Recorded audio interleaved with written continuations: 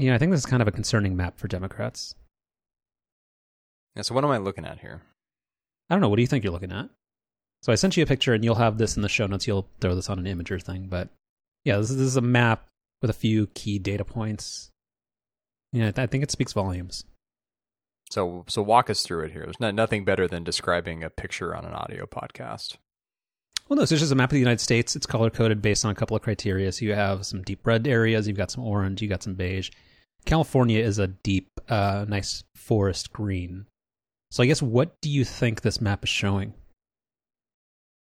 You're putting me on the spot here. I'm trying to upload this to Imager and well, no, you can do that later. Notes. I'm going to forget if I do it later. Well, I mean, why put off for tomorrow what you could do 9 months later from now? All right. I mean, there's clearly some kind of Republican Democrat thing going on here, but I'm not quick enough on my toes to be able to decipher that real time here. Okay, that's all right.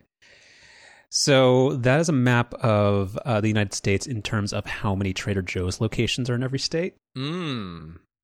So California has tops the nation with 187. I've fantasized about just kind of packing up and moving to Jackson, Wyoming a few times, because it's, other than the Republicanness of it, it's actually a very nice place. But they have 0 Trader Joe's. And I don't know where because you can hop over and get into Victor, Idaho pretty easily, but I don't know if the Trader Joe's is on the eastern side of Idaho. But yeah, so you have the Liz Cheney region, and they have no Trader Joe's. It's very, very deep red. Not much in the south either. New York has 32. Florida, luckily, has 23. But yeah, I did not expect the middle of the country to be that Trader Joe's-less. And you're really out of luck in Hawaii. That was the one thing that was throwing me off about this map, was the association between Hawaii and like Montana and Wyoming. I wasn't able to make a connection there, but it makes sense now. I mean, they are very similar in the street chicken angle. Is that a thing? Jason Snell's always, whenever he very much, his favorite place in the United States, I think, is Cal Memorial Stadium and also Hawaii. And he's always posting about just the chickens that are just like wandering around Hawaii. Is that a thing? Yeah. But that is not a thing in California. Not at least where we are, no. But where do they come from? It's a fair question. I don't have an answer for you there. Oh, where do they live? Okay, anyway, I'll put an OmniFocus research street chickens of Hawaii. All right. Right. There was one other joke with this map that I was, again, not quite quick enough on my toes here, but there's a Joe Manchin joke in here somewhere, given that there aren't any in West Virginia. Him not able to have that thrown into the Inflation Reduction Act. There was some joke there that I just couldn't quite put together. Maybe we'll add that in post or something. Sure. Or you can leave it for the post midterms sadcast we're gonna have soon. God, man, I should go. I should go back and listen. We did like an episode post 2016, didn't we? I mean, it's 2022 and we're recording one right now, so I think. I mean, you're the numbers guy, but I think literally that means we have to have done at least one. John, even though I really don't enjoy the talk show anymore due to guest choice, John Gruber and Merlin Mann do have the definitive despondent post 2016 pod. Yeah, I think I recall listening to that. They were both very drunk, and it was very fun. It was very fun. But yeah, so the Trader Joe's thing, kind of neat. I think, oddly, I think I did visit 3 of the 10 Trader Joe's in Colorado. That's kind of weird. So, yeah, I guess rural Colorado does not have that many. Wait, did you... I'm just noticing that you actually put another version of this map in the show notes. Did you, Photoshop this one to send to me? Well, yeah, I just cut out the thing that says Trader Joe's in gigantic letters. Oh, okay. Well, I did not make the original map, so all these cute illustrations are not me. All I did was black it out so that therefore it's a contextless map. You're too used to seeing contactless from the last couple of years. What do you? Oh, well, for two reasons. But one thing that I've noticed recently is that I don't know if it's MasterCard or who it is, but there are actually I think it might be Visa, where they're giving small businesses little things that to stick on the window. Where normally you'd see the thing that says like American Express, except here that says contactless preferred, and it's got that little wavy logo. And I'm always that's reaffirming in the being able to go buy something when you don't have your phone with you and not feeling the trepidation of I'm going to get up to the register and have to put this purchase back. Yeah, I feel like after however many years it's been now, I generally don't ever think twice about having Apple Pay be my only option.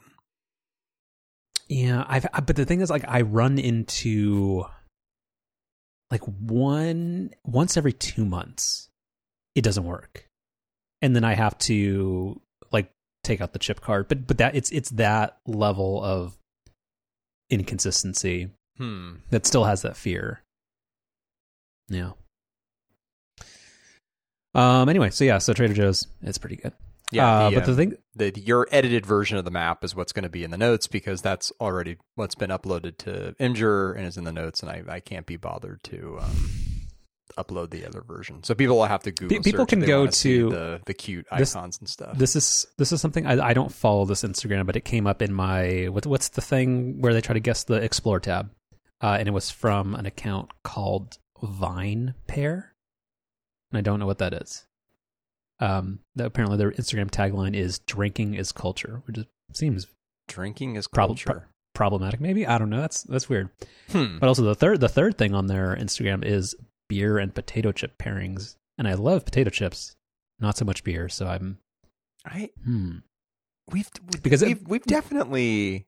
Well, no, we've talked about because I'm a big fan of sparkling wine and potato chips. I think that's the thing. If you've ever done a sparkling wine, not taste test, but like a flight of sparkling wine, some good,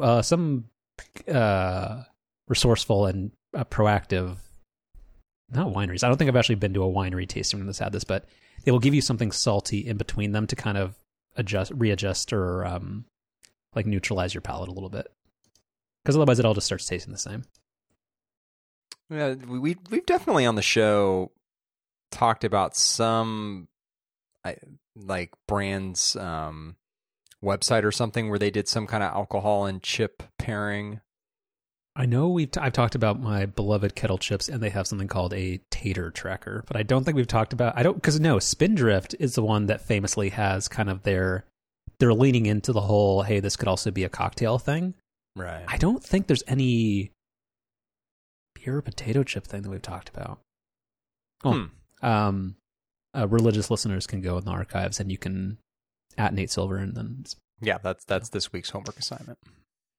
All right, and then you asked earlier off the show of what I was drinking, and there was a little bit of disdain when you asked if I was drinking wine from Trader Joe's. And no. That's no. It seemed pretty judgy, and the answer is yes, because I don't feel extravagant today, so therefore it is definitely $7 wine today with a screw top. So when you feel extravagant, what is that beverage? Or I don't waste mid-tier to nicer wines on mediocre days. On talking to me. Got it. No, message received. Jesus Christ. No, it's the totality or the culmination of the rest of the day. This is not forward-looking drinking. That sounds weird. I'm not mad. It's fine. Show title. All right. Anyway, no, it's do you well what price point pre-inflation or pre Joe Biden? Got it. See, I hate this whole like this midterm season is dumb for a lot of reasons, because people don't most Americans don't understand economics. or how the financial system works. And not busting, I don't either really that much, but I think I know slightly more than most.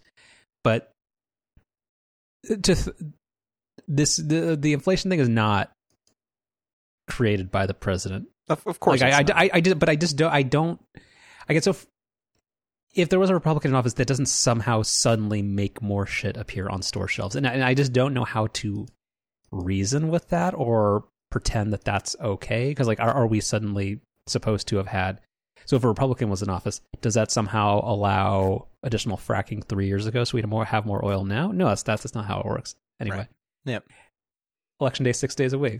6 days away. Please go vote, especially if you don't live in California, because your vote matters elsewhere. Yeah. Anyway, sorry, I was talking about wine. No, what is actually, I mean, you're probably more beer at home, but what's the usual price point for an everyday dinner or non-guest wine meal? I mean, you kind of answered the question already, though. Is we're not really an everyday wine kind of household. Like wine for us, not every day, but I mean, but non-guest stuff. Well, but that's what I was saying. Is like wine is typically only like when we have company over. Like the lady friend and I seldomly ever open a bottle of wine, just the two of us. Every once in a while we do, but it's pretty rare. So this is more of a beer and spirit household when we don't have company over. But I would say like friend on the beer front. Not on the beer front, no, but on the spirit front, yeah. Sure. But I mean, like, so, like, you know, we're members at 2 different wineries, and that's really where we get probably 90% of our wine. And, you know, that's anywhere from like $25 to $40 a bottle, generally. Wow. Yeah, so a little pricey, but again, we're not like, I mean, those bottles last us a long time because we're, you know, not drinking wine regularly here. Gotcha. Okay. Anyway, my cutoffs, I guess, are not to make this a Snell Talk thing where I ask a question only to want to answer it myself, which is sometimes what happens on Snell Talk. Mid-tier wines are, I would say, probably would be in the $12 to $25 range. Higher than that is maybe a splurge, and if it's just a meh kind of thing, that's going to be where you get your your $8 Trader Joe's sparkling, of which they actually do have a very good one, which I don't. It's something Chevalier. I don't know how to pronounce it or spell it, as evidenced by the way I pronounce Bullet bourbon. Mm-hmm. But anyway, all right. What do we have in follow up? Well, I guess I should open the show notes, huh? It's fine. I'll take over. I didn't note anything in follow up this week unless I forgot anything. Oh no, actually, but I think the Lost Carryover stuff is actually probably relevant. A couple of things. So this was actually that interesting, but have you ever bought knockoff Apple Watch bands? I think I once peer pressured you into buying the knockoff Milanese loop. Mm-hmm. But other than that, do you have any non first party Apple Watch bands? Non first party would be third party. Wow. Okay. Well, so couple of things there. So the first is with that Milanese. Is that how you pronounce it? I don't know. I'm not trying to pull a Federico, but I feel like that's how he pronounces it. But everybody else, it seems like it's, yeah. Anyway. Got it. So I bought that third party one. It was fine, but after about a year, it was looking pretty banged up, even though I didn't wear it that often. And when I did, was quite careful with it.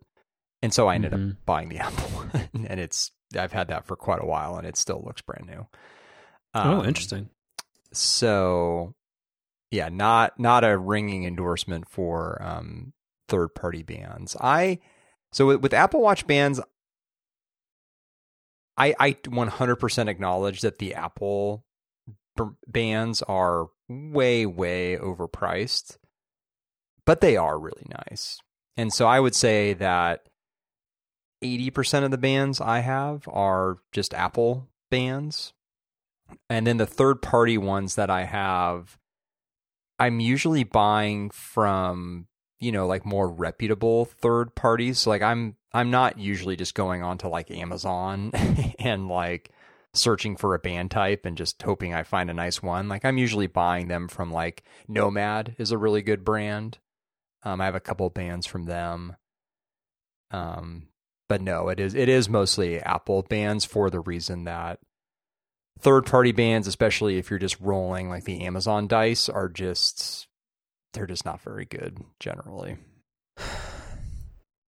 Yeah, I've seen the Nomad brand in a lot of different contexts. Like I think they also sell some iPhone cases and some wireless charging accessories. And isn't that kind of one of those Instagram brands, kind of? Maybe. But I would say that I've got a handful of things from them, and I would say quality-wise, they're reminiscent of a help me out here. Like what's some of the like premium third-party Apple accessory makers? Well, that's what I was gonna say, like 12 South. Yeah, that's who I'm thinking of. Yeah. Yeah, I mean, that's who I would like. That's the only brand that I would buy from, just because there's so many brands that are mostly just nicely marketed, but it's basically just like drop shipping from China, and it's not actually like better stuff.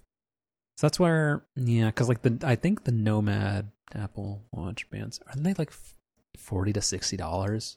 Yeah, they sell like a kind of a sport bandy kind of thing that I've actually kind of looked at. It looks pretty nice, and yeah, I think it's about 60. That price. Yeah. Yeah, I guess like all I want is, and I used to do this, but they just wear out so damn fast, or they just get weird, like the texture. Like if you buy a knockoff Apple Watch, like the Sport Band, like the one that's been from day one that they offered, the one that they had Johnny in the video saying fluoroelastomer. That one, which Apple still, actually it's inflation proof. They still sell it for $50, which was too expensive in 2015. Still too expensive in 2022, but feels less too expensive. So, those I kind of like. I just want like just some diversity and like some mix, like to be able to mix that up, because like it's the ultimate band in that like you wash your hands, you go for a run, you do whatever you want. Like if it gets wet, it's totally fine and it dries in 2 seconds. Whereas like the leather, is it called the Leather Link? Isn't that the one that you have? Yeah. Mm-hmm. I really want that one, but I just can't deal with it's going to take a while to dry thing, or having to be super, super careful when you're washing your hands, or having to swap a band because I'm going to go out for a run. Like those are just things I don't want to do, even though I think it looks really, really nice. Well, so for what it's worth, and I feel like maybe I've told you this offline, but with that Leather Link band, I mean, the best sort of example I can give in terms of its durability is I accidentally wore it into the shower one time. And it was totally fine. Well, no, totally. But then how long does it take for it to not be wet? Like that's my problem. It didn't seem like it was very long. I can't say I was paying close attention to it, but maybe the better way to address that would be like when I'm wearing it, I don't ever, because I know what you're saying. Like with some bands, like you wash your hands and stuff, and then like your watch band just feels like it's damp the rest of the day. Yeah, or if it stays that way for more than like 10 minutes, that would be a non-starter for me. Right. I've never found that to be the case with the Leather Link. I mean, I have that band in 2 colors. I like it so much. So that's a good one. Yeah, I've had it in my Amazon cart forever just to see if it ever drops in price, but it's currently, I really like this Sequoia green color, and it's currently $92.81. So it is slightly cheaper on Amazon, but yeah, it's amazing. I haven't bought that one because that color is kind of up my alley. Because I don't like green, but I do very much like a very deep forest green. Right. Mm-hmm. Yeah, it's got. It must have some kind of. I don't know what the right word is, like finish or coating on it, because it doesn't really feel like a leather. Like the outside of it feels like it's got some kind of coating on it, and maybe that is some kind of water resistant finish. I don't really know, but anyway, it's a really nice band, and it's incredibly comfortable because it's kind of, you can kind of make it, literally an infinite number of sizes, which is really cool. Yeah, it's a nice band. Have you ever exercised with it, or done thing where you sweat a lot? That's the thing, because I just don't want to change bands. Like, well, if I'm going out for a nice night, but I think that's where, for you, that's where your steel, is it called the Steel Link?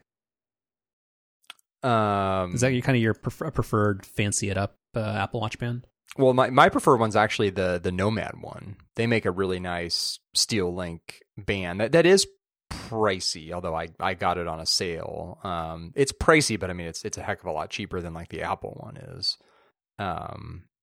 That's like my fancy band. And then I have like a set of dedicated workout bands that I really only wear when working out. But I'm sort of the type where I don't mind changing my Apple Watch band, even like multiple times a day. Like I actually kind of enjoy doing that. But, if you're the type of person who wants to wear, kind of one band all day, every day, then, that's where like a sport band is kind of going to be your go-to. Yeah. And then going back to the original point is just that, on Amazon, like we're up to the Series 8, like the Apple Watch has been around for 8 or 9 years, and just the knockoff bands haven't gotten any better. Like they're all fine for the first week, but then just like the plastic or like the rubber just gets kind of gross, and it's like a iPhone case that doesn't wear very well. Like it just gets it's just like the feeling and the texture just becomes different. So I don't know. I would like to have, like, for October and November, like I kind of wanted something either orange or like a light brown, like just something that's kind of like fallish. But I'm not. Well, one, Apple doesn't currently, this generation or this season doesn't have a color like that. But also, I just don't want to spend $55 on that. And that's where I would absolutely spend 10 or maybe 20 if it would. Like if Apple Watch bands were $30 from Apple, I'd buy every color. But 50 is too much. Yeah. Yeah. Yeah. But yeah, this leather link, that might be worth it. We'll see. It's nice. Yep. All right. Well, that has been sitting in the document for 4 weeks, and now it's gone. All right. I don't know why we haven't actually gotten around to talking about it, but did the rights to this ever get finalized, or was it just more that Apple is probably not in the lead anymore? No, I don't. So even though this story is a few weeks old now, I don't think anything's changed. And so this will be in the notes, and the gist here. So this is an NFL Sunday Ticket update. And the kind of the main through line of this CNBC article is that, the NFL would really evidently like to come to an agreement with Apple, both for the obvious reason that Apple can pay them a ton of money, and then for the second reason that, Apple's not an existing partner. And, all the rumors have been that the NFL would really prefer to sell Sunday Ticket rights to a new partner as opposed to an existing partner, just because, that expands their reach even further, blah, blah, blah. And I guess kind of the maybe new piece of information that's come out of this article is that, one of the main sticking points with Apple has been that they don't want to essentially just become a carrier, essentially. Like they don't want to just be provided kind of a video feed from the NFL and just the rights are basically just like, hey, you can just rebroadcast this, essentially. Like they want more flexible rights. And I guess in terms of maybe even things like, international availability, etc. And it sounds like that's where they, haven't come to an agreement with the NFL, which is kind of interesting because, the criticism of like the Friday Night Baseball thing that Apple did this past season was that they didn't really do anything unique with it. Like they just kind of took an MLB network broadcast, essentially put some Apple branding on it and kind of put it out there. So at least from like a production standpoint, they haven't actually done anything that seems like it would require any sort of flexibility. But they did broadcast those games internationally, which I guess is a bit unique. So yeah, I don't know. It's sort of interesting to hear that Apple kind of wants flexibility to kind of do a lot of different things with these sports rights, but there isn't really any example from what they've done so far of them doing anything super unique, at least from a presentation perspective. Yeah, because the Friday Night Baseball stuff has a lot of parallels to Amazon's Thursday Night Football approach, which is, I mean, honestly, I don't think I've actually watched any of the Friday Night Baseball thing other than like maybe the first 2 weekends. And like, sure, it's got a vaguely Apple-ish aesthetic on the like infographic or like the on-screen graphics package. And they also lean heavily into the shallow depth of field mirrorless element that got pioneered in the 2020 NFL season.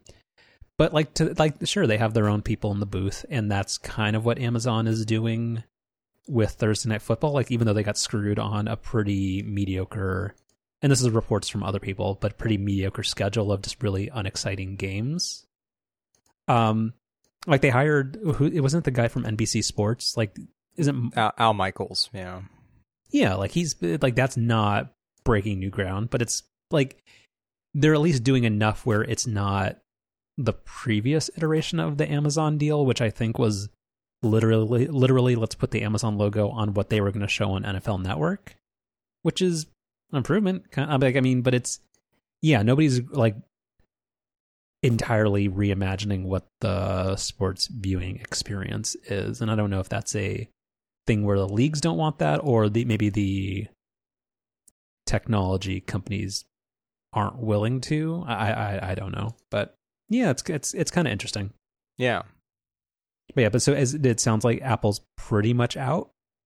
No, not at all. It sounds like the NFL and Apple kind of want to make it happen, but they just haven't come to an agreement quite yet. Like, to the point where I think the CNBC article gets into this too, that, the NFL kind of wants to finalize a deal sooner rather than later because, the league and their new partner are going to want plenty of time to promote this new offering, well in advance of next season.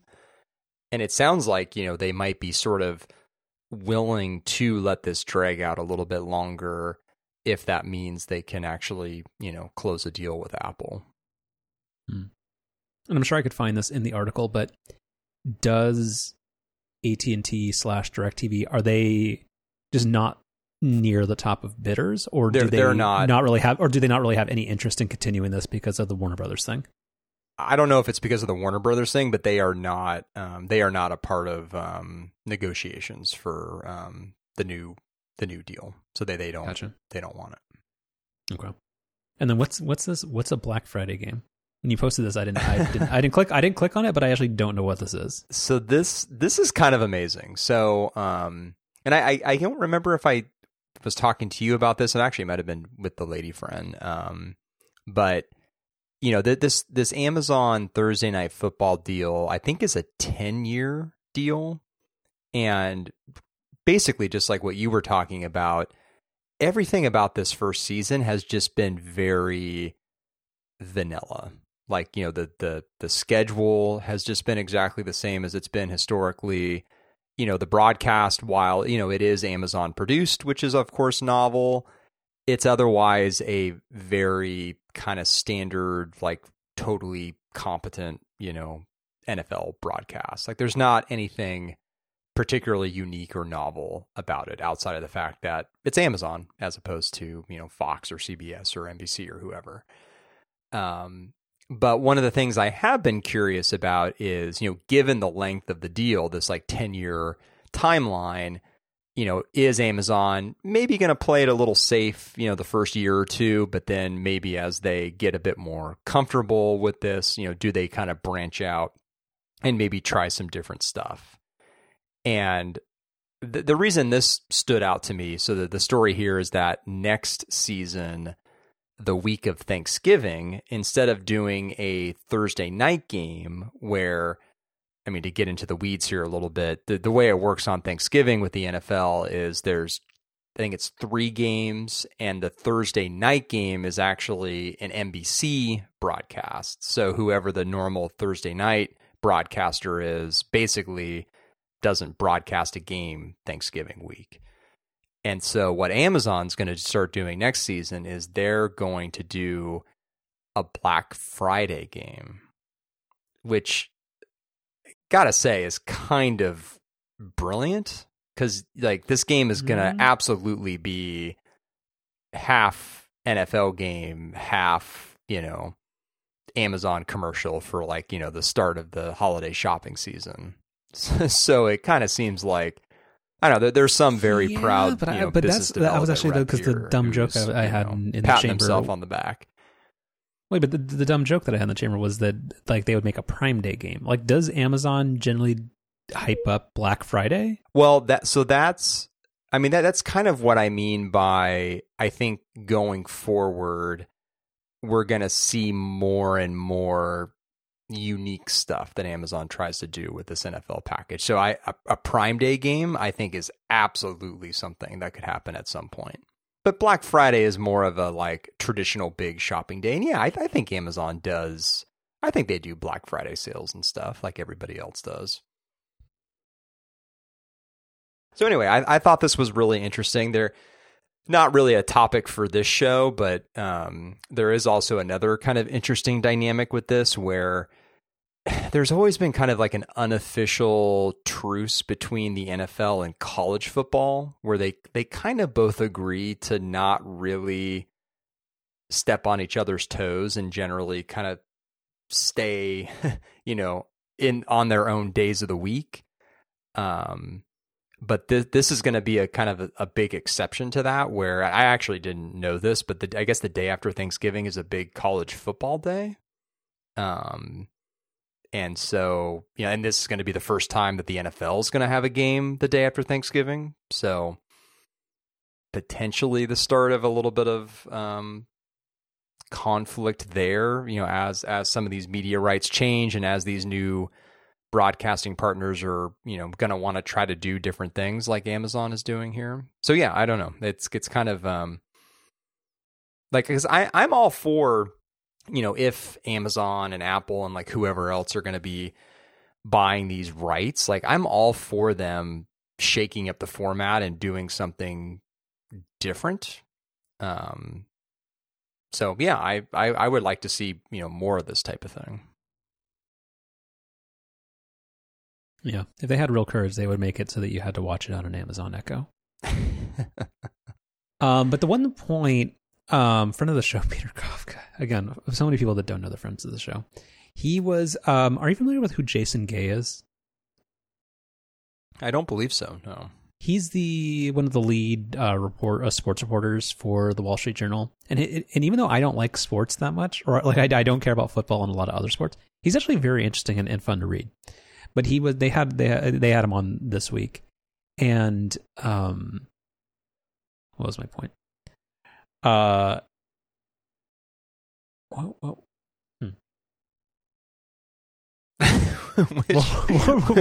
Which one are you?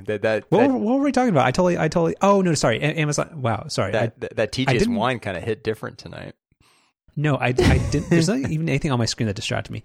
No, because the reason I got distracted is something that I was not going to ask about, but actually I ended up might asking about. No, that Amazon's NFL Thursday night games are actually, because Amazon is being proactive in releasing viewership numbers, is it's pulling in stuff like you'd get on cable. They're averaging upwards of 10 million viewers a game. Yeah, I think the stat that came out of week 1 was they had the most new Prime members sign up for Prime over a 24-hour period, like in the history of the company or something. Yeah, it sounds like it's been really successful. Well, let me ask, do you have to be a Prime subscriber, or can you just on Thursday night just go to Amazon.com and watch the game? No, you have to be a Prime subscriber. That would suggest there's a lot of Prime subscribers in the U.S. Yeah, and sorry, and leave all that in. Again, I'm allowed one brain fart every 10 episodes. Oh no, it's all staying in. But the reason I was hesitating, and you got this part out, is that in that same conversation, did something happen with like apparently like all like again the schedule of interesting NFL games has not really been there, but did something happen with some type of like concussion injury from some guy on a recent Thursday night game? There. I don't want to.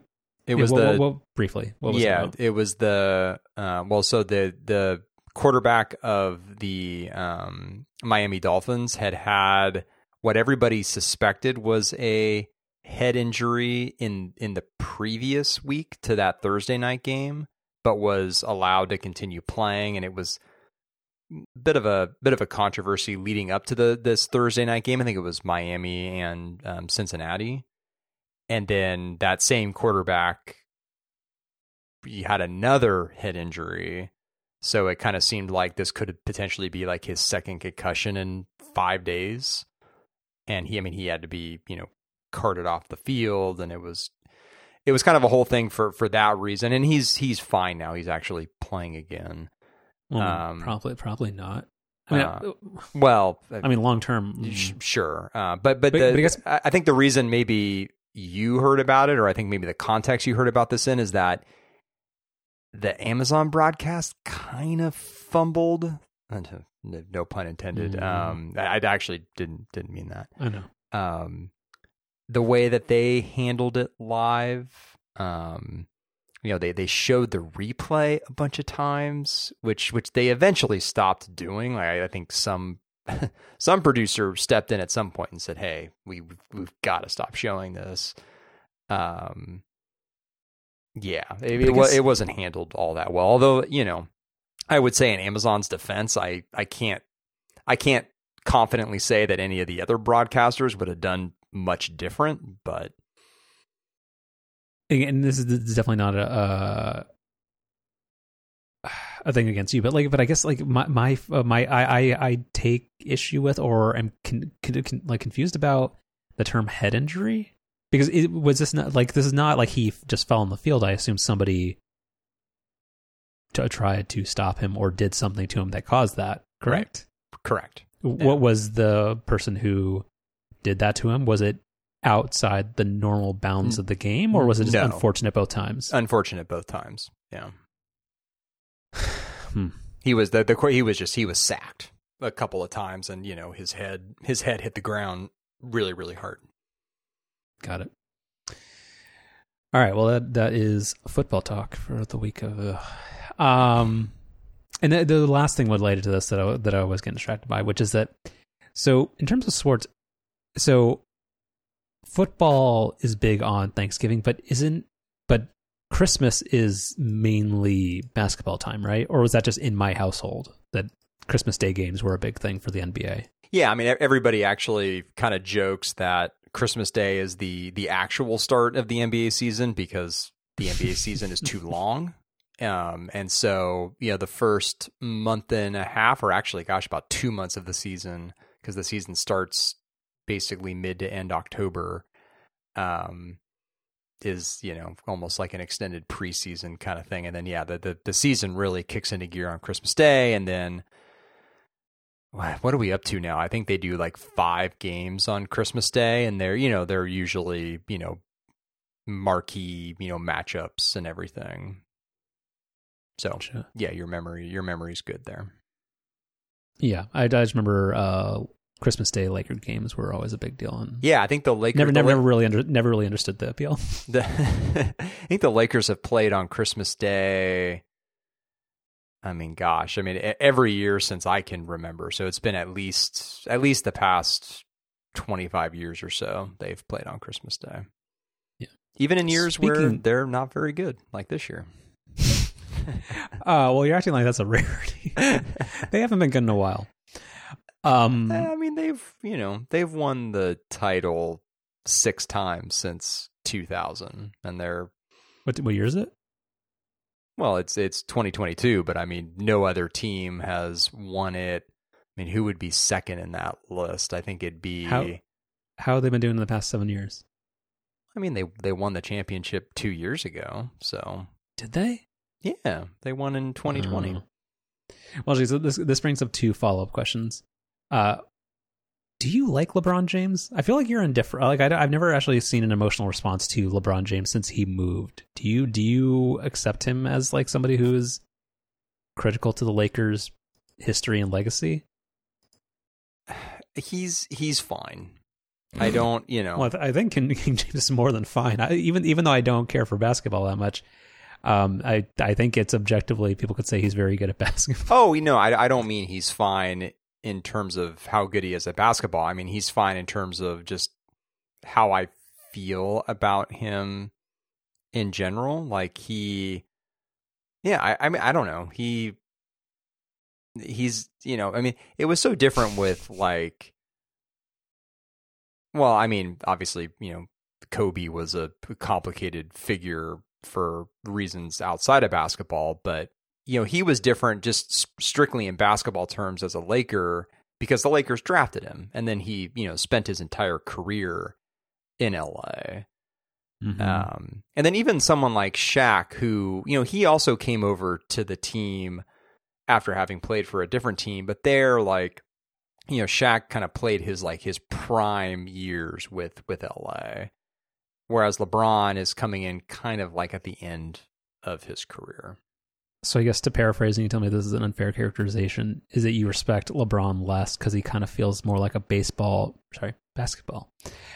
mercenary, where he just kind of spends like 2 or 3 years in a random city that wants to try to fix their team? I wouldn't say it's a different level of respect per se. I would just say it's or attachment. I feel maybe. Less attachment. Yeah. Okay. Your attachment style is not LeBron James. Correct. Yeah. Do you get that joke? No.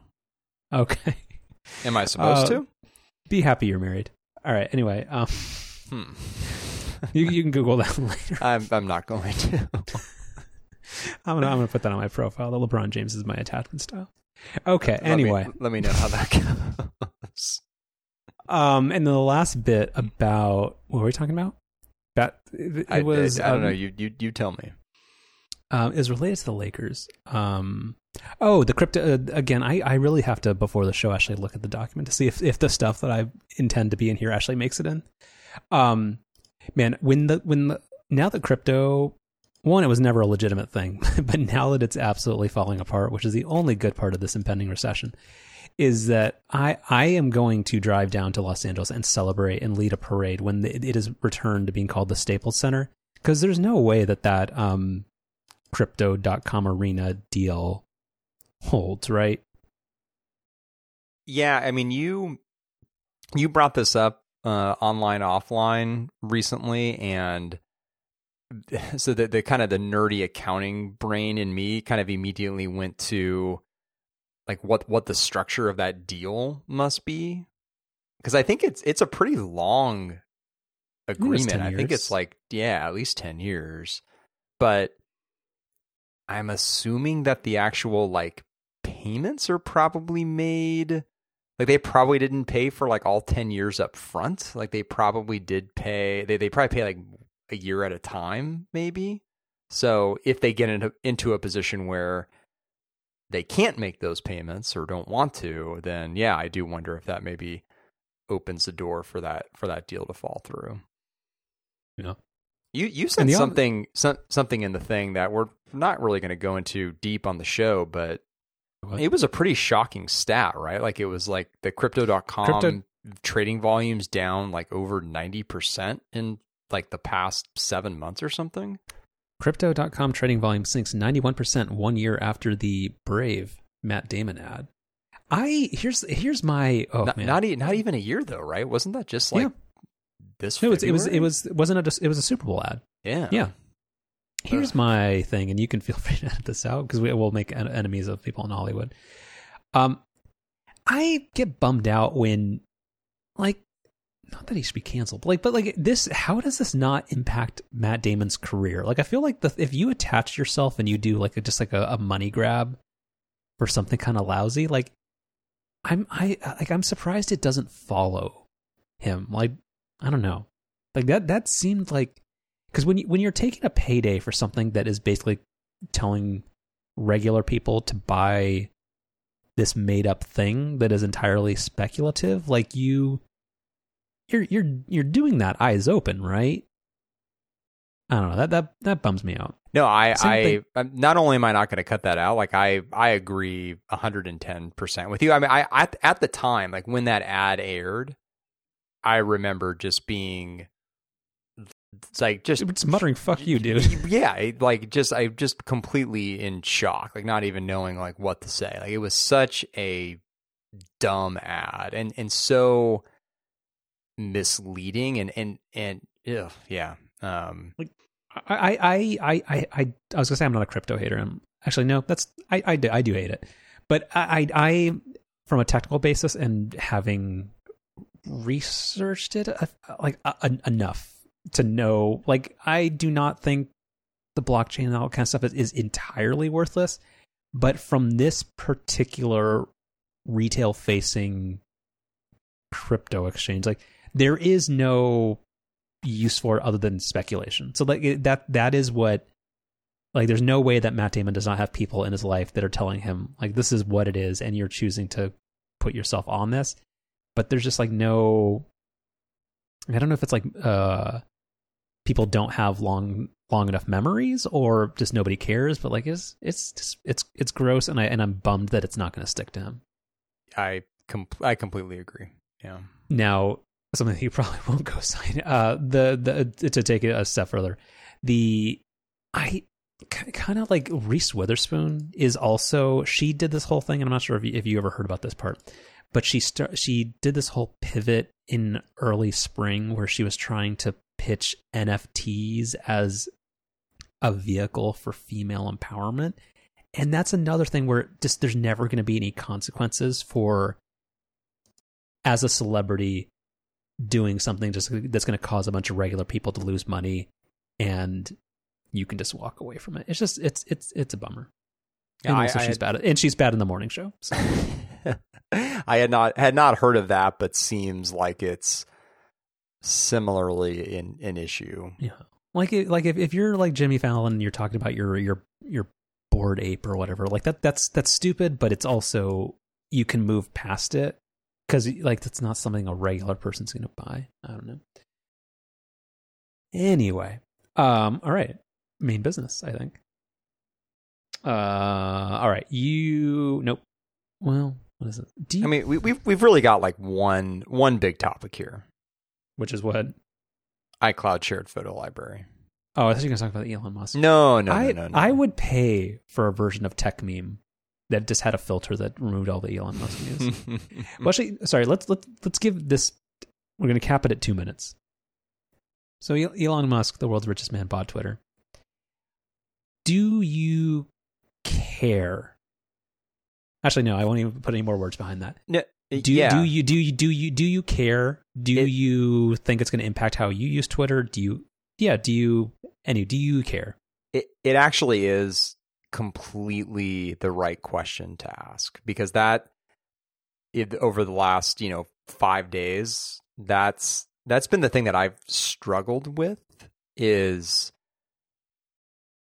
should I care personally, and kind of more broadly, is the amount of attention and media coverage that's been put on this, is that justified? And I still I don't know what the answer to those are yet, because I mean, Twitter has always, like, its influence, I think, has always been a bit exaggerated. And so, particularly now, it feels like everything that's happening to the company is being covered as if it is, world changing. And it actually, something that I noticed, I think it was today or maybe yesterday, when some article that I saw about, advertisers kind of pulling out of Twitter. The thing that I've seen, actually, at least in one place, maybe it was a couple of places, which is why this stood out, is, Twitter is generally such a small portion of advertisers' budgets compared to like what they spend on Facebook and some other social media sites. And the reason that stood out to me is because it does kind of put Twitter into perspective, where it's very, attention grabbing and influencing within kind of a certain circle of people, but how that translates to society more broadly is still something I feel like I don't have a good grasp on. And, maybe nobody does. So I think all that's pretty well said, or I agree with 60% of it. Before I go into my thing, I guess my question is, does the ownership and what you can logically think are going to be the near-term consequences of the ownership change, do you think that will change how you use Twitter and or your likelihood to use it more or less? I already don't use it a ton, and we've talked about this on the show. Like I use it quite a bit less than I've used it in the past, so I'm probably not the right person to gauge. Okay. So going back to what your summary or your thoughts. So I get that, but I would disagree with a lot of it, which is that, and this is the one thing that has always underscored the whole discussion about Twitter's profitability and Twitter's overall importance in the social networking space. So you said you think Twitter's influence is exaggerated. I would say that's partially true, but that's because Twitter is it has like two audiences or two things that matter. Facebook has a lot of users. Like I think the combined, what was the thing? Wasn't there, that was the bummer about the I think it was yesterday's The Daily, hey, we got a Kevin Roose episode, but it was Kevin and Sabrina. But anyway, that Facebook, the Facebook proper and Instagram, I think have a total, it's like 3 billion combined monthly active users, and it is substantially less for Twitter. But for Twitter to have influence and to be an important website, social network, generator of news, what have you, you don't have to be somebody who's there tweeting and favoriting things. Like it's the fact that there are either people who already have existing influence or people that become famous or influential due to the amplification mechanisms of Twitter that cause Twitter to be important and or vital. And I would say the one thing that relative to total numbers of users versus cultural, political, and economic influence, whatever ratio that is, Twitter is way higher than that. I think so much of the media is a bunch of journalists and people of influence talking on Twitter and in their own echo chamber, talking to each other and amplifying ideas. But that also does kind of set what's popular and a lot of media narratives. And I think a lot of, and this is something that Kevin Roose explained on The Daily, a lot of the modern day cult of Elon stuff has kind of been fully created on Twitter, and that's why he's gonna become who he is, how he is. I don't know. Twitter's a website is much more than the sum of its users in terms of regular people. So anyway, in the end, I kind of don't I don't care, but I am nervous about what might become depending on what type of changes are enacted. Like, because I'm not optimistic, or I don't think that he's going to do a whole bunch of stuff to make it a wildly profitable company. And the two directions that it can go down from a content moderation and user experience, but not in the usual like San Francisco user experience way. Like, I don't know which direction he's going to choose, because this is the other part, and you as being the numbers guy can probably explain this to me better. In terms of Twitter's financial situation and his obligation to have it make money, I actually don't entirely understand that part. Like, I don't know if this can just be like if Elon Musk is in the economic or the financial situation where he can just let this be a vanity project, or if this does actually need to make money. Because that's the other big question is like, do you take the content moderation thing of this is just this free for all, or we're going to unban Trump and we're going to let anybody say whatever they want, or like other than, or like drawing the line like strictly like at death threats. Like you either make a place where everybody can say whatever they want, but you're going to alienate all like the normal people because it's just like a shitty place to be, or do you like abandon the whole idea of like profitability and that doesn't matter? So I don't know, because you posted a thing on here.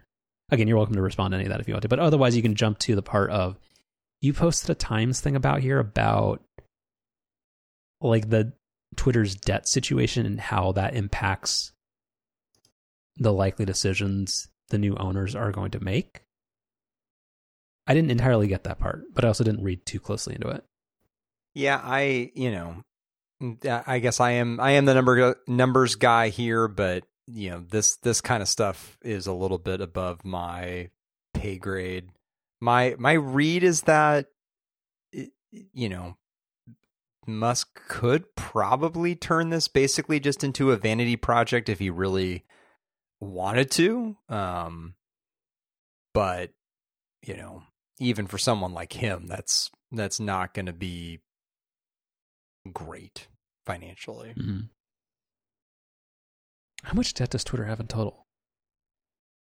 Alexa, no. Right. I think it's something like, I think after the deal closed, it ended up being like the 13 billion, I think it is, that was taken out in debt. Twitter has $18.5 billion in debt, allegedly. Got it.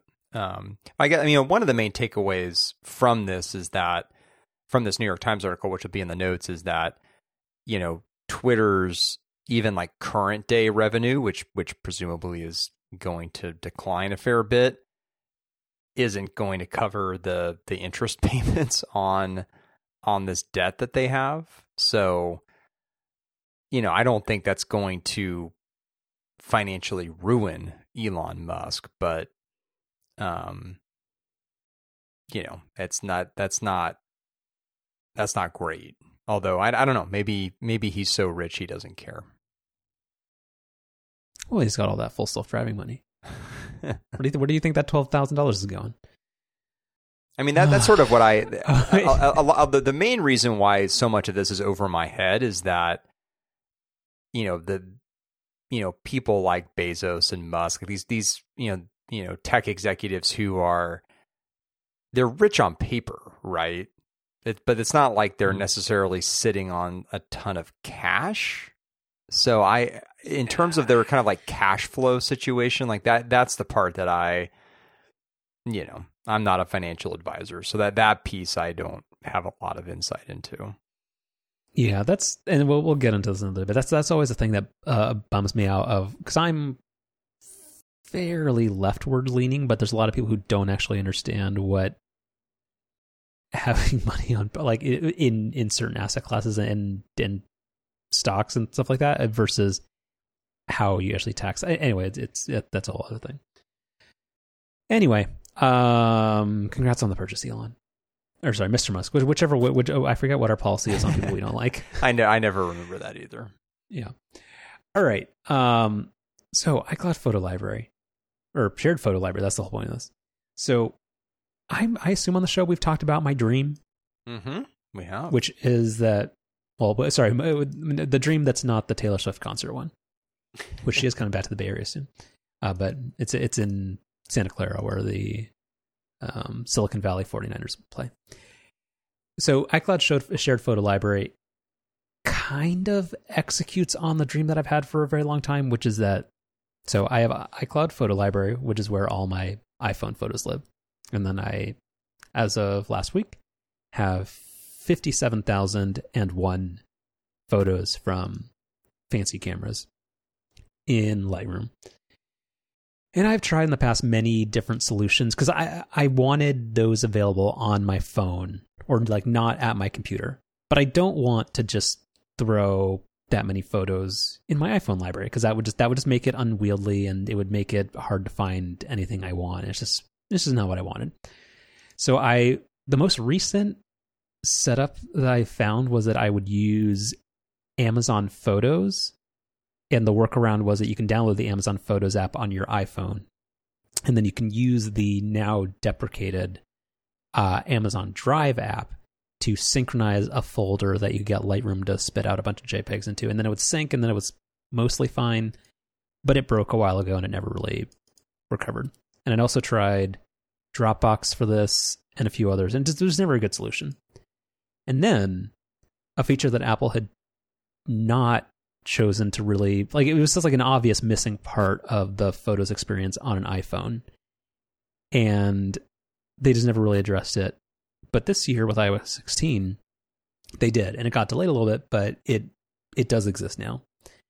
So I will just run through the setup process because I will give the TLDR on this, which is that it mostly works the way I want it to, kind of. So, but the only thing is it's complicated, and I'll try to sum up the story because it is really hard to use, and it requires a lot of, for my specific implementation, it requires a lot of moving parts that I was worried would have to happen. So I tried running inside a virtual machine a different Apple ID on Ventura so that I could invite them to an Apple ID family sharing situation so that I could have that separate library sharing with my primary one. And it took a long time to kind of get that set up the way that I wanted to. And it ultimately, theoretically, should have accomplished what I wanted. But then my podcast co-host told me, hey, no, you're a fucking idiot.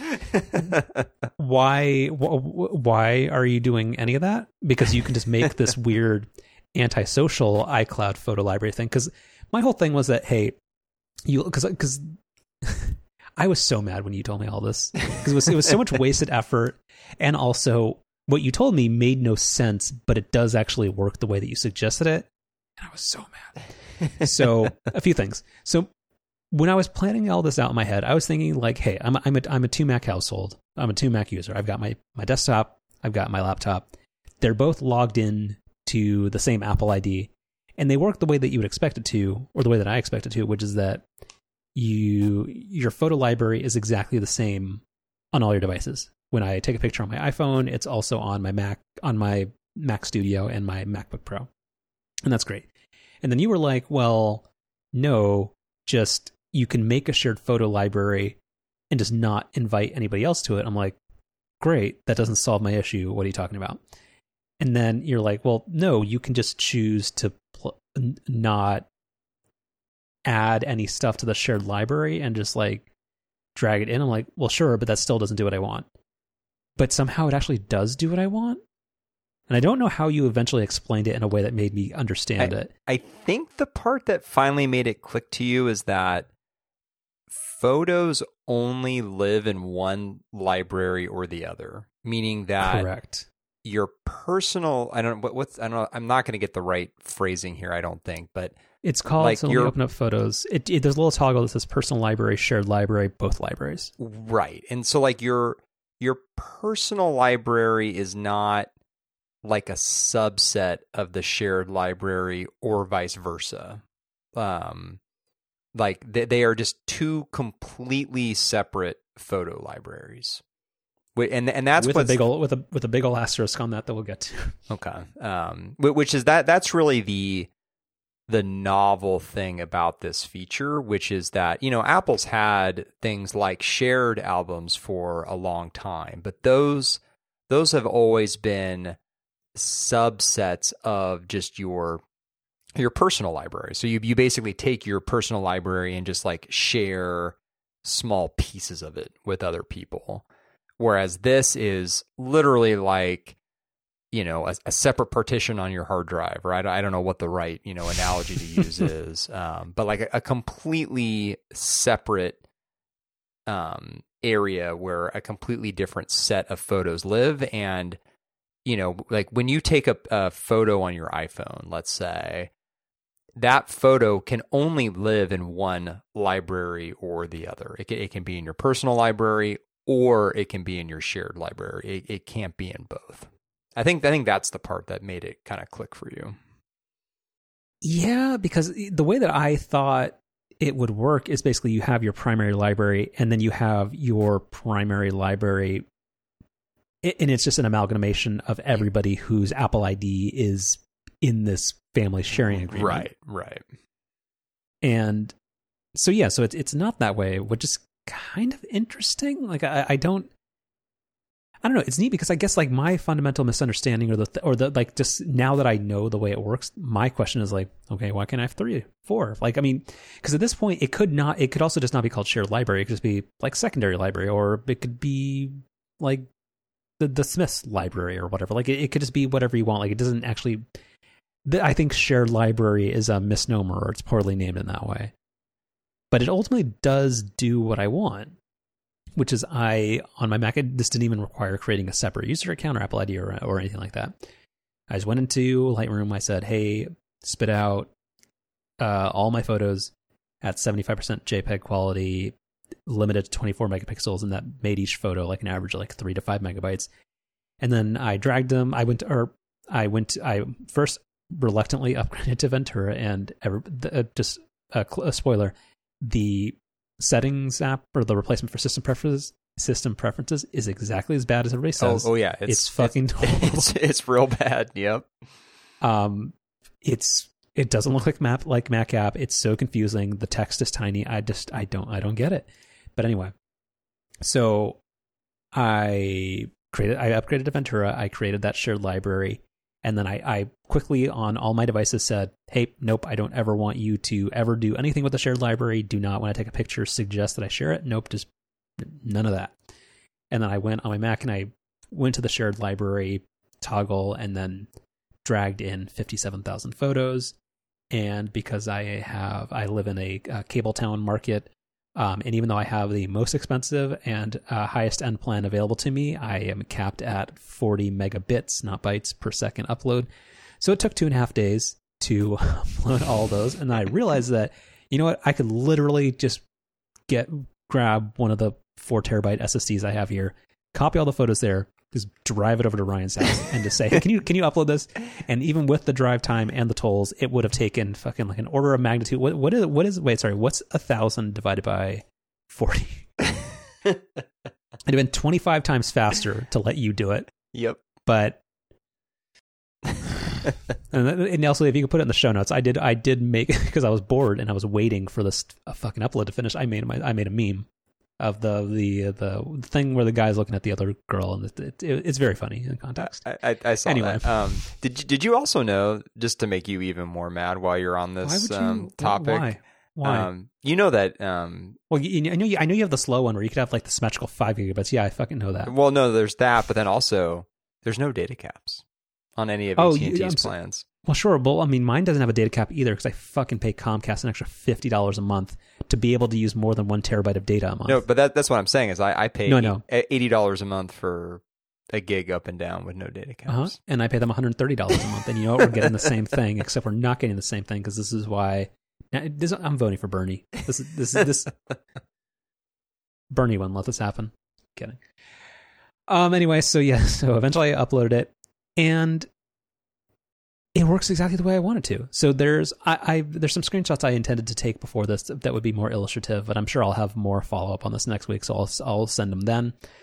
But like, yeah, I can have an entirely separate library. I'm able to go find that photo from August of 2018, I'm able to see my geotag of it. My Lightroom tags come over too, which is kind of neat. Like it works exactly the way I want it to, with one caveat, which is that I mentioned when I was buying my cursed, lousy iPhone 14 Pro, I got the 512 because I really, really like having download originals turned on.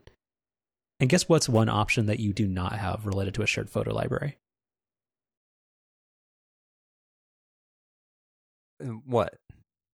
There is no separate download originals versus optimized storage on a per library basis. Okay. So now I have to turn on optimized storage, because otherwise my 512 gigabyte phone would be occupied by 400 gigabytes of photos. Okay, so I was confused about where you're going with that, because I use optimized storage and also use shared library. So I thought you were going to say there was some issue there, but I see what you're saying. So what you would want is the ability to have original sized photos on your personal library, but Correct. then optimized storage on your shared. Yeah, exactly. Which I think is a feature everybody would want. Like that seems like a big oversight, because like if you have like 6 people contributing to a photo, that's a lot of photos.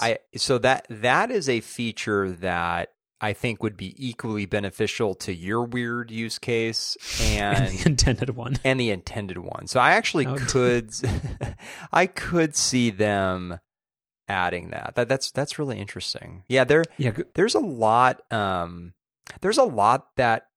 Well, I actually think overall shared photo library is amazing. Like there's a lot of things about it that I just absolutely love. It's exactly what I've wanted for the lady friend and I for a long time, because we do the thing that like Jason Sells described, which is like every once in a while just like, you know, sharing batches of photos with each other, which is so dumb. Like it should just be we both just have access to these photos in real time. So like from that standpoint, it's great. And it does a lot of smart things too, where like you can have it automatically turn on when you're in proximity to each other or when you're at home. There's also just like a little toggle that you can manually turn it on and off within the camera app. Like there's a lot of really great things about it. But there are some things around, not even really the edges, but like almost like the semi edges about it that haven't been fully thought out. Like you're bringing up a really good example of that. Another example is the way that duplicates are handled, where it seems like, I still need to dig into this a little bit further to confirm this, but it seems like if an identical photo is both in your personal library and in the shared library. So like an example of this would be like a photo that, you know, I've previously taken and then shared with the lady friend, you know, either typically via AirDrop or maybe, you know, with like the SD card lightning thingy. And then, you know, now have shared it again with her via the shared library. It seems like if that photo is both in her personal library and in the shared library, it doesn't get identified as a duplicate. So like, in other words, the duplicate detection is library specific, which doesn't make any sense. That's not the way it should be. So there is some stuff like that which needs to be more fully fleshed out, which, you know, hopefully Apple does that over the next year or so. Yeah, but I mean, overall solid, except one other big bug, or maybe a use case they didn't think through, or maybe you still haven't had time to work through. Like, so let's say you go to Instagram or something, and or any app where, I don't know what the iOS developer actual name of this is, but the thing where you like the photo picker, where you get to choose like, hey, like, do I want to look at my recents, my favorites, my albums, or whatever, like where you get access to your photo library on your phone in a different app. There is no library toggle in that one. So instead of having 20,000 iPhone photos, I now have 70,000. And if I'm in a different app, there is no way to only view your personal library. And that's a big bummer. That's another really interesting point. I wonder if there's an API that Apple's made available to separate out which library those apps are looking at, and I've tried a few. Like, I mean, this isn't just specifically an Instagram thing. So I think it's just that the system didn't. Maybe, but I mean, shared photo library came in like really hot. So if there were APIs available, it's not really something that many would probably have had the opportunity to test. And I don't know if we're going to get to this, but like even things like every app that I'm currently using has full rich dynamic island support, like as of a week ago. So I don't know what you're talking about. Except not really. Yeah. So the live activity stuff is a bit of a disappointment so far. The dynamic island sucks. The whole thing here. Okay, I got another gripe, or just like this going back to my iPhone 14 Pro was a bad decision, and everything else is about. People said that the dynamic island doesn't show up in screenshots. It totally does. And the thing that I feared or just didn't want, which is that you have to be conscious of like what podcast you're listening to or what song you're listening to not have that come up in screenshots, is totally a thing, and I hate it. I don't know. Like, I mean, it's probably less pronounced for you because you play stuff like through the Sonos app, where I am literally always either using AirPods or I am using AirPlay from my phone. So therefore, my phone is always playing media. And I just hate having to crop out or think of, am I listening to an embarrassing podcast or like a Kesha song? Like it's stuff like that where I don't like that that's now a new consideration for a feature that didn't really have to be a feature and currently has no good use cases. So therefore, there's no like, oh, that's kind of inconvenient, but at least it does X. No, I have not found one thing that uses the dynamic island well. And there's a lot of things like the timer app and other things that just stink. So I don't know. Yeah. Anyway, but I appreciate you saving. You didn't save me time because I had already wasted all the time. But you saved me more time from trying to figure out how to do certain stuff. But overall, I think it's pretty good. I'm really happy that to be able to locate any like nice photo I've taken easily. Yeah, the one part, because we talked about this a few weeks ago, like before the feature was out, and I was like telling you like, no, I think this is really going to work for your use case, but the one part of it that I wasn't quite sure about was like in the actual initial setup process, like, you know, you go to enable the shared library, and then it's like, okay, great, who do you want to share this with? I wasn't totally sure if like nobody was an option. That's the reason why I thought like I was gonna have to do the whole thing of like, oh, I'm gonna have to have a separate user on my Mac, or I'm gonna have to do a virtual machine, because I 100% thought you would have to have a separate Apple ID that was feeding the photos into it. Well, I thought what you were running into, like when you first started explaining what you were doing with the virtual machine thing, was like you went to enable shared library, and then it said, okay, great, who do you want to invite? And then you basically try to go, well, nobody. And it's like, well, no, you can't do that. You've got to invite somebody. Like that was the one part that I thought you might get hung up on, but that's not the case. Yeah. You can have so you can share it up to 5 people, like, or I guess really with 5 separate Apple IDs, but you can also choose to just not share it with anybody. Well, that's discriminatory against people who call pets part of their family. Sorry. Yeah, anyway, neat feature. But the only other downside is that I had to upgrade to the $10 iCloud tier. I had been making do for a very long time with the $3 200 gigs, but that sucks. Yeah. The other kind of, odd thing about it, which kind of applies to everything else that touches iCloud, is so I put a batch of photos from the fancy camera from Halloween into the shared library yesterday, and I did that on my Mac, and the photos showed up on like my iPhone seemingly like really quickly, like within, a few minutes basically. But then on the lady friend's phone, they didn't show up until like the next day, until like this morning. So that's one thing, is that I don't, and this is something that because I had 2.5 days to watch the uploads slowly go through. I don't think background updates happen on shared libraries.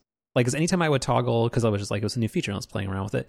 Like when I would go from, because I don't ever have the both libraries thing ever turned on. Like I was always either in personal or shared.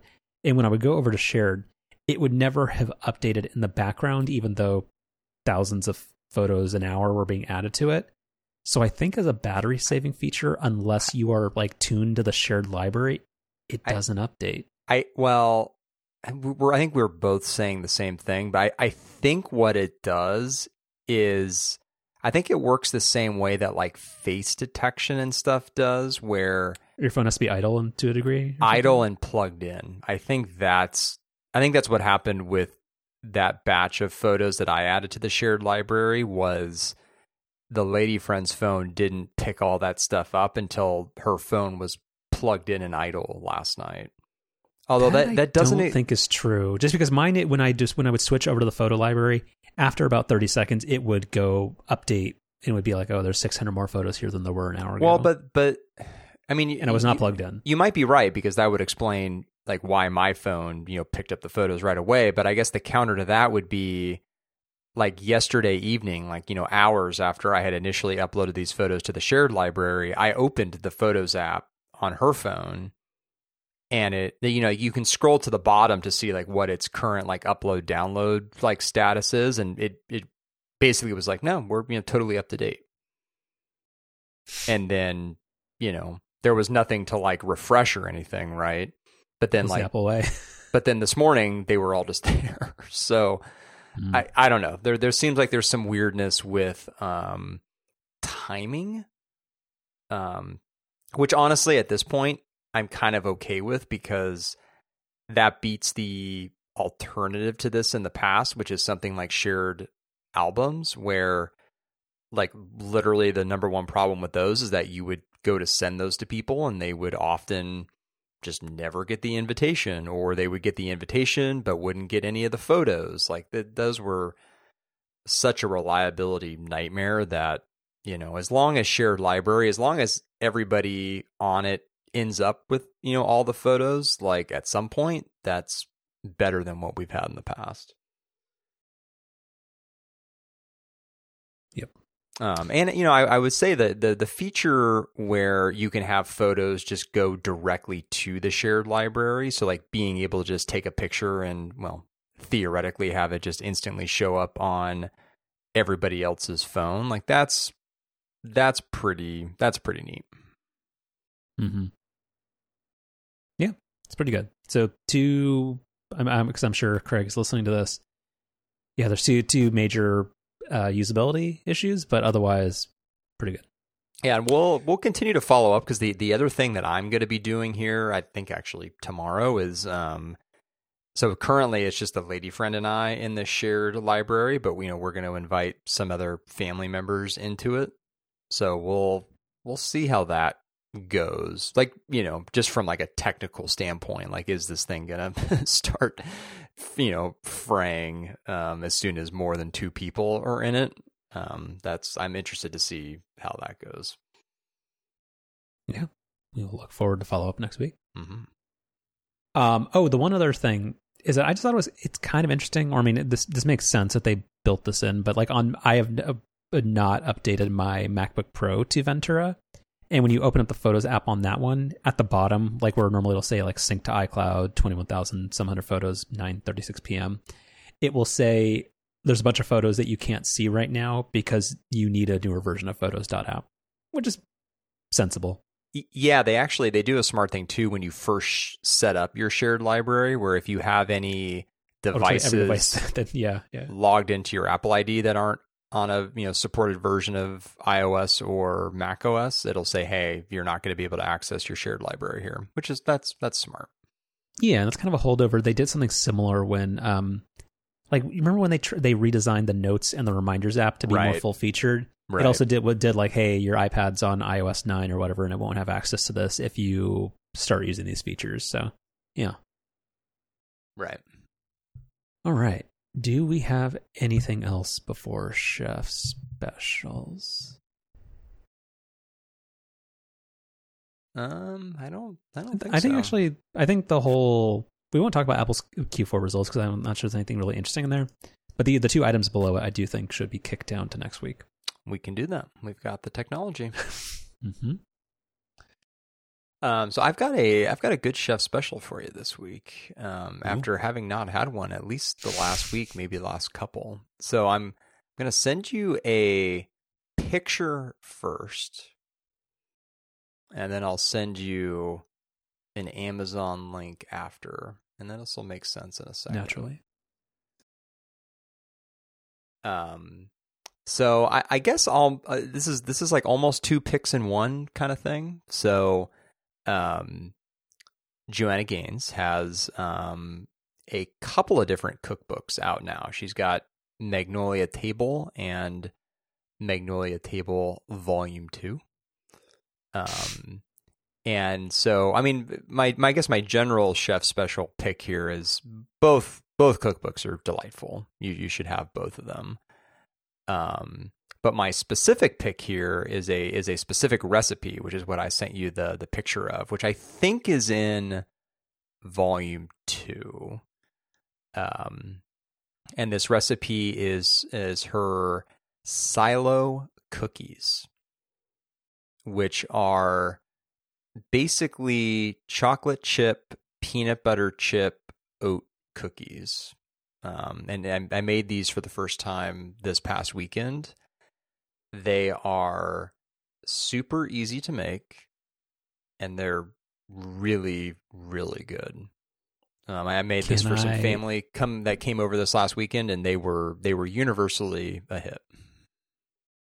Can I ask a really stupid and uncultured question?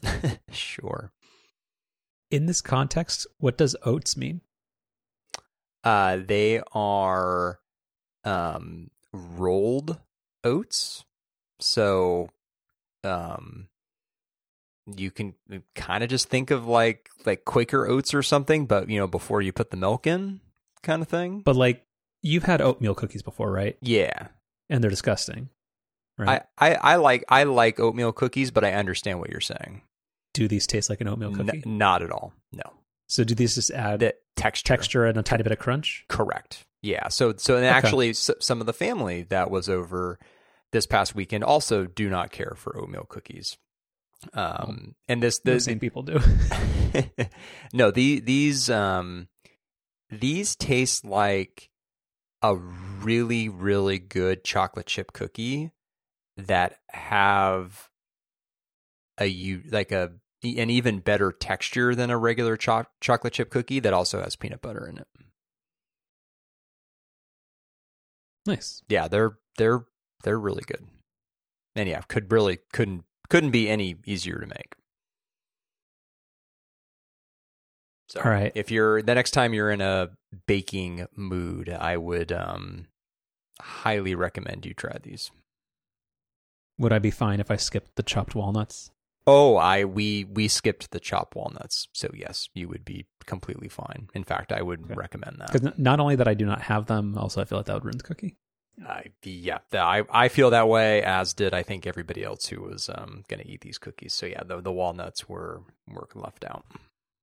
So one last thing on this, which is that, so I was making sugar cookies recently, and one thing that is noted in this recipe that is something I think is like a baking pro tip that I did not know about, and then an unknown friend of the show on Instagram told me to do instead, is that after you've prepared dough for a lot of baked goods and cookies, it makes a ton of sense and it makes it much more easy to work with if you refrigerate it for like 30 minutes to an hour. I did not know that was a thing, but that is something that this recipe does call for. I did not know that was a thing either until those ginger molasses cookies that I've made a couple times. Those call for being refrigerated for like a couple of hours. Yeah, these are only like 30 minutes. And actually, you know, the kind of the best part about that is you can make these, you know, like in the morning or whatever, pop them in the fridge, and then, you know, when you've got company over or whatever, or if you just want freshly baked cookies, you just, you know, you pull them out of the refrigerator, pop them in the oven for 15 minutes, and you're good to go. So it's not like you're having to, like, you know, go through the whole prep process right before you want to eat them, which is nice. Like having standby pizza dough. Exactly. Yeah. All right. Well, depending on my level of, if the weather stays bad, this might be a weekend project, we'll say. Mm-hmm. Yeah. But also, again, well, never mind. Yeah. The problem with that is that baking is always, you face the thing of, do you take the extras to work, or do you just have like a really sad weekend? Well, so yeah, the thing with these is, so it's 18 cookies this recipe makes, and they are 18 very large cookies. So I would generally not recommend eating more than about one per serving. So yeah, I'm very sugar averse, or like I enjoy sweet stuff in moderation. Like the proper amount of cupcakes that I want is always half a cupcake. Yeah, not anymore. Yeah, well, if you make these over the weekend, you know, have, you know, maybe a couple over the course of the weekend, and then bring the rest in to work, I think that'd be a good week. Mm-hmm. All right. Is Silos Baking Co. different from Magnolia Silos, or is that a same thing? That I think that's the same thing. I think like that's the legal name of the Silos. That's the bakery that is at the Silos. Yeah. Yeah. Which that was when I went, that had just opened. So that I've been to, although I don't remember these silo cookies. We went for breakfast though, so we got like a muffin or something. But then like the coffee shop and the restaurant were not open. Is that still on your list to go back to? You've never been to the Silos, right? I want to go to Austin, and I have $1,250 in Alaska Air money, but I just can't, because there's no good time to visit Texas. I'm not talking about from politically. It's like it has like 2 weeks a year that it's pleasant outside. Yeah. And I feel like I missed the window because that would have been late October. Actually, right? I mean, yeah. When the lady friend and I went to the Silos, that's exactly right. It was. I remember in our hotel we were watching one of the World Series games one night. So yeah, it must have been basically around this time of year. Yeah. All right, my chef special is one that I was gonna say I was gonna couch this in. I don't believe this that strongly, but I kind of do. But I don't really have. I haven't published enough from this lens to back it up. But I'm frequently reminded of the fact that the Sony 50mm f1.2 G Master lens is a fucking outstanding lens, and I very, very much enjoy it. So I will send you the Amazon link. Don't point to the price. But it's a very, very, very. Ooh. Oh dear. Yeah, it's a very good lens. It again for low light shooting is 1.2. Nice. Yeah. It's fantastic. It's not too big, but it's hefty for a walk around lens.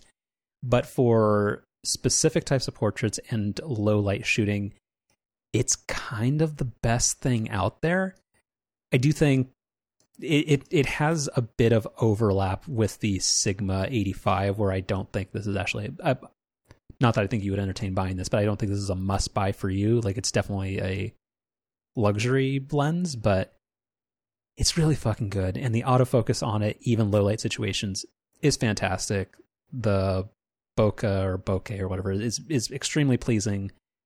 It's weather sealed. It's a great fucking lens. And I have several thousands of photos that I have not edited that would highlight that, and I might get around to that sometime next year. But really, the main reason you like this lens so much is that orange G. You bet your ass. Yes. Well, because that's I guess, and I feel like that's probably one of the reasons I like Sony cameras, is that, well, for like the obvious reasons, but all their full frame cameras, the lens mount is highlighted, like the alpha color for the branding is a very nice metallic orange. And also when you buy their fanciest lenses called the G Master line, which is similar to Canon's Red Label lenses, they all have that metallic G on them in a nice orange, which is very nice.